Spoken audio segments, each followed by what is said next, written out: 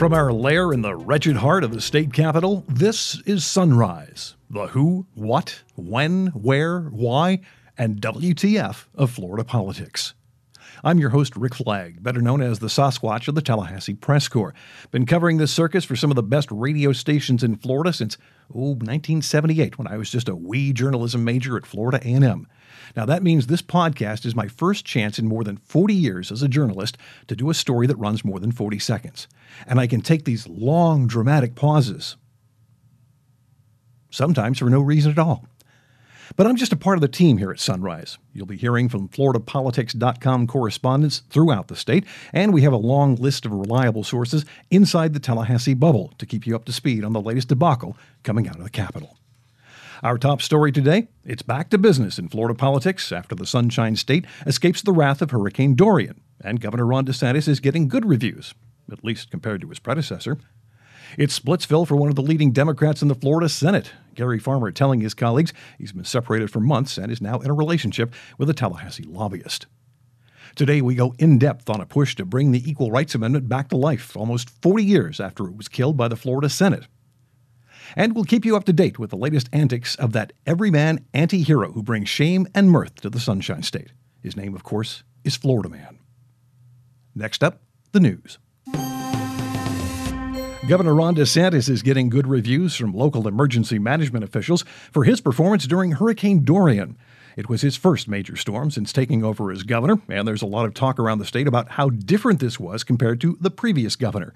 Rick Scott insisted on controlling the message and serving as the official spokesman for anything to do with the storm. Reporters were kept out of the Emergency Operations Center, or at least the important parts of it, and some of the state's own experts were told simply not to talk to the press. They did not want anyone stealing Governor Scott's thunder, even if he did not have the answers we needed. That has changed under DeSantis. He shared the microphone and let the experts speak. Now, former Governor Scott also took a lot of heat during Hurricane Irma when he came off sounding like the voice of doom, warning people to get out. More than 6 million Floridians evacuated and were promptly stuck in traffic. Those who did get out had trouble getting back because the roads were jammed, the rivers were flooded. This time around, there was no mass evacuation. Now, more than 100 healthcare facilities were emptied in advance because of the storm, but that is to be expected. More than a dozen residents from a nursing home in Broward County died in the aftermath of Irma when the air conditioning failed, so no one is taking any chances with healthcare facilities anymore. So Ron DeSantis has passed his first test as a hurricane governor. But lest anyone get cocky, remember this really was just a test. It is a whole different thing entirely when the storm doesn't veer away at the last minute and starts heading inland. Just ask the folks in the Panhandle who are still dealing with the cleanup, let alone the rebuilding, almost a year after Hurricane Michael. The governor's political committee has received more than $500,000 in contributions in August as it continues to pile up cash.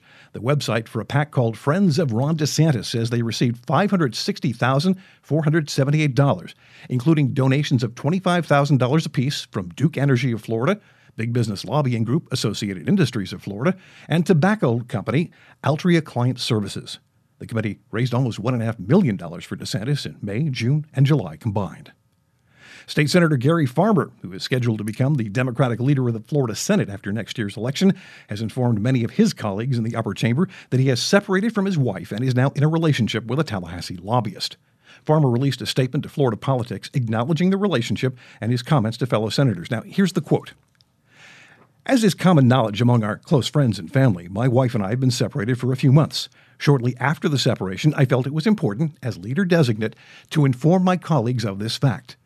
At this time, I have no further comments except to say this was a painful and difficult time for my family and me, and we ask for privacy. By the way, I will work on my Farmer impression in the future. He declined to answer any questions about the relationship, like when it began with the lobbyist, whether it had any impact on his work in the Senate. He's also hoping this disclosure will not affect his position as the incoming leader of the Senate Democrats.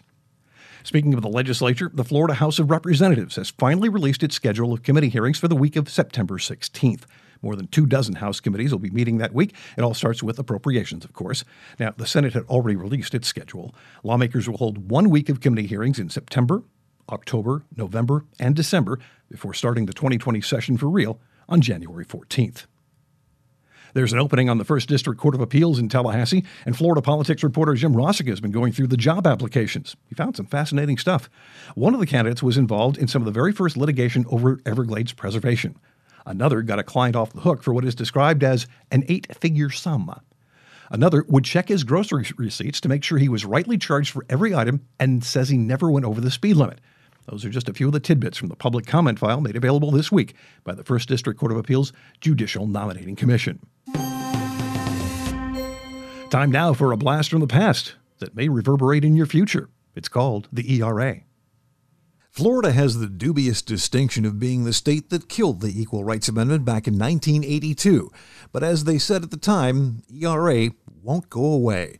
The National Organization for Women is mounting a new campaign to reverse that vote in the Florida legislature. We only need one more state to ratify, and we want it to be our state, the state of Florida. So we will be gathering together all the organizations, just like we did in the 70s, in 81-82 session, to get the ERA ratified and guarantee women's equality in the Constitution of the United States of America. Barbara DeVane has been lobbying in Tallahassee since the 70s, and the ERA was her first big bill.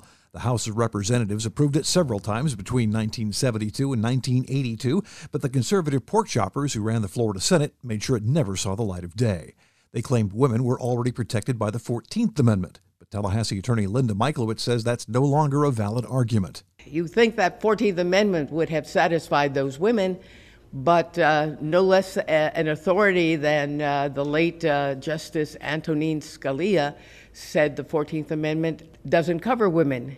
And for once, we agree with him. The pork choppers also claimed women would lose rights under ERA, that they could be forced to do everything from serve in the military to share bathrooms with men, something that's commonplace today. But Tallahassee City Commissioner Diane Williams-Cox says the real reasons the good old boys killed ERA was economics. They did not want businesses to be forced to pay women the same as men. It is now time for us to level this playing field. We know that for the dollar, 71% of that dollar is earned by the white female. By the black female, it's 61%. And even worse, for our Hispanic sisters, 53%.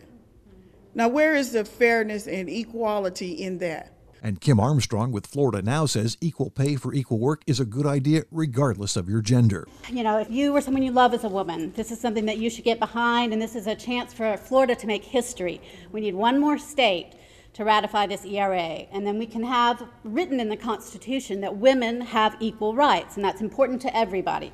Women lead, I think, 40% of households with children, so if they are guaranteed equal pay, the economy is going to benefit from that. Everyone is going to benefit from that. ERA has lots of support with rank-and-file lawmakers, but the guys who run the show really don't want to hear it. When DeVane tried to convince Representative Bob Rommel to agenda the bill in his Civil Justice Committee earlier this spring, things did not go well.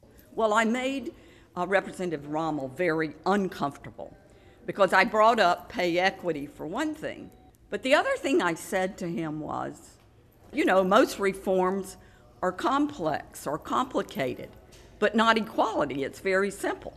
Either you're for discriminating against women or you're against discriminating against women. He jumped up out of his seat and ran out of the room and said he had another meeting. So DeVane and her allies are stepping up the campaign and taking their plea to the governor. Well, almost. Ron DeSantis was on the road, so they had to settle for Tyler Russell, who lobbies for the Gov. I'm not aware of how he stands on this specific on the ERA, but... How do you feel about it? Should women have equal rights? I don't have a personal opinion on that. Does your wife? I haven't asked her. You need to. I will. Next time I come, I'm going to ask you. All right. And remember, a happy wife is a happy life. Yes.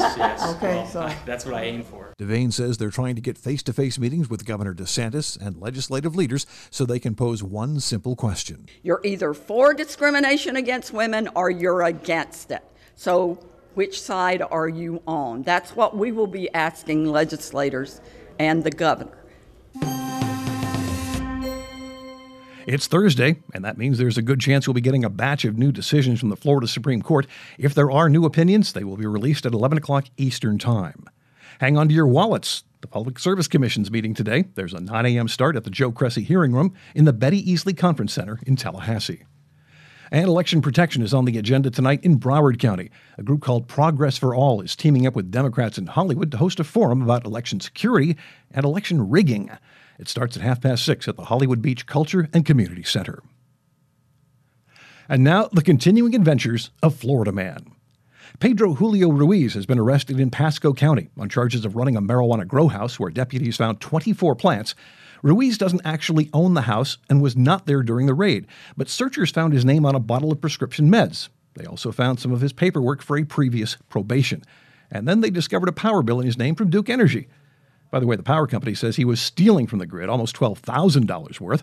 So along with the drug house charges, Ruiz also accused of grand theft of utility services. But Florida Man can also be ingenious without breaking the law. In what may be one of the most enduring images of our times, Patrick Eldridge of Jacksonville actually parked his tiny smart car in the family kitchen, which has double doors so he could drive right in.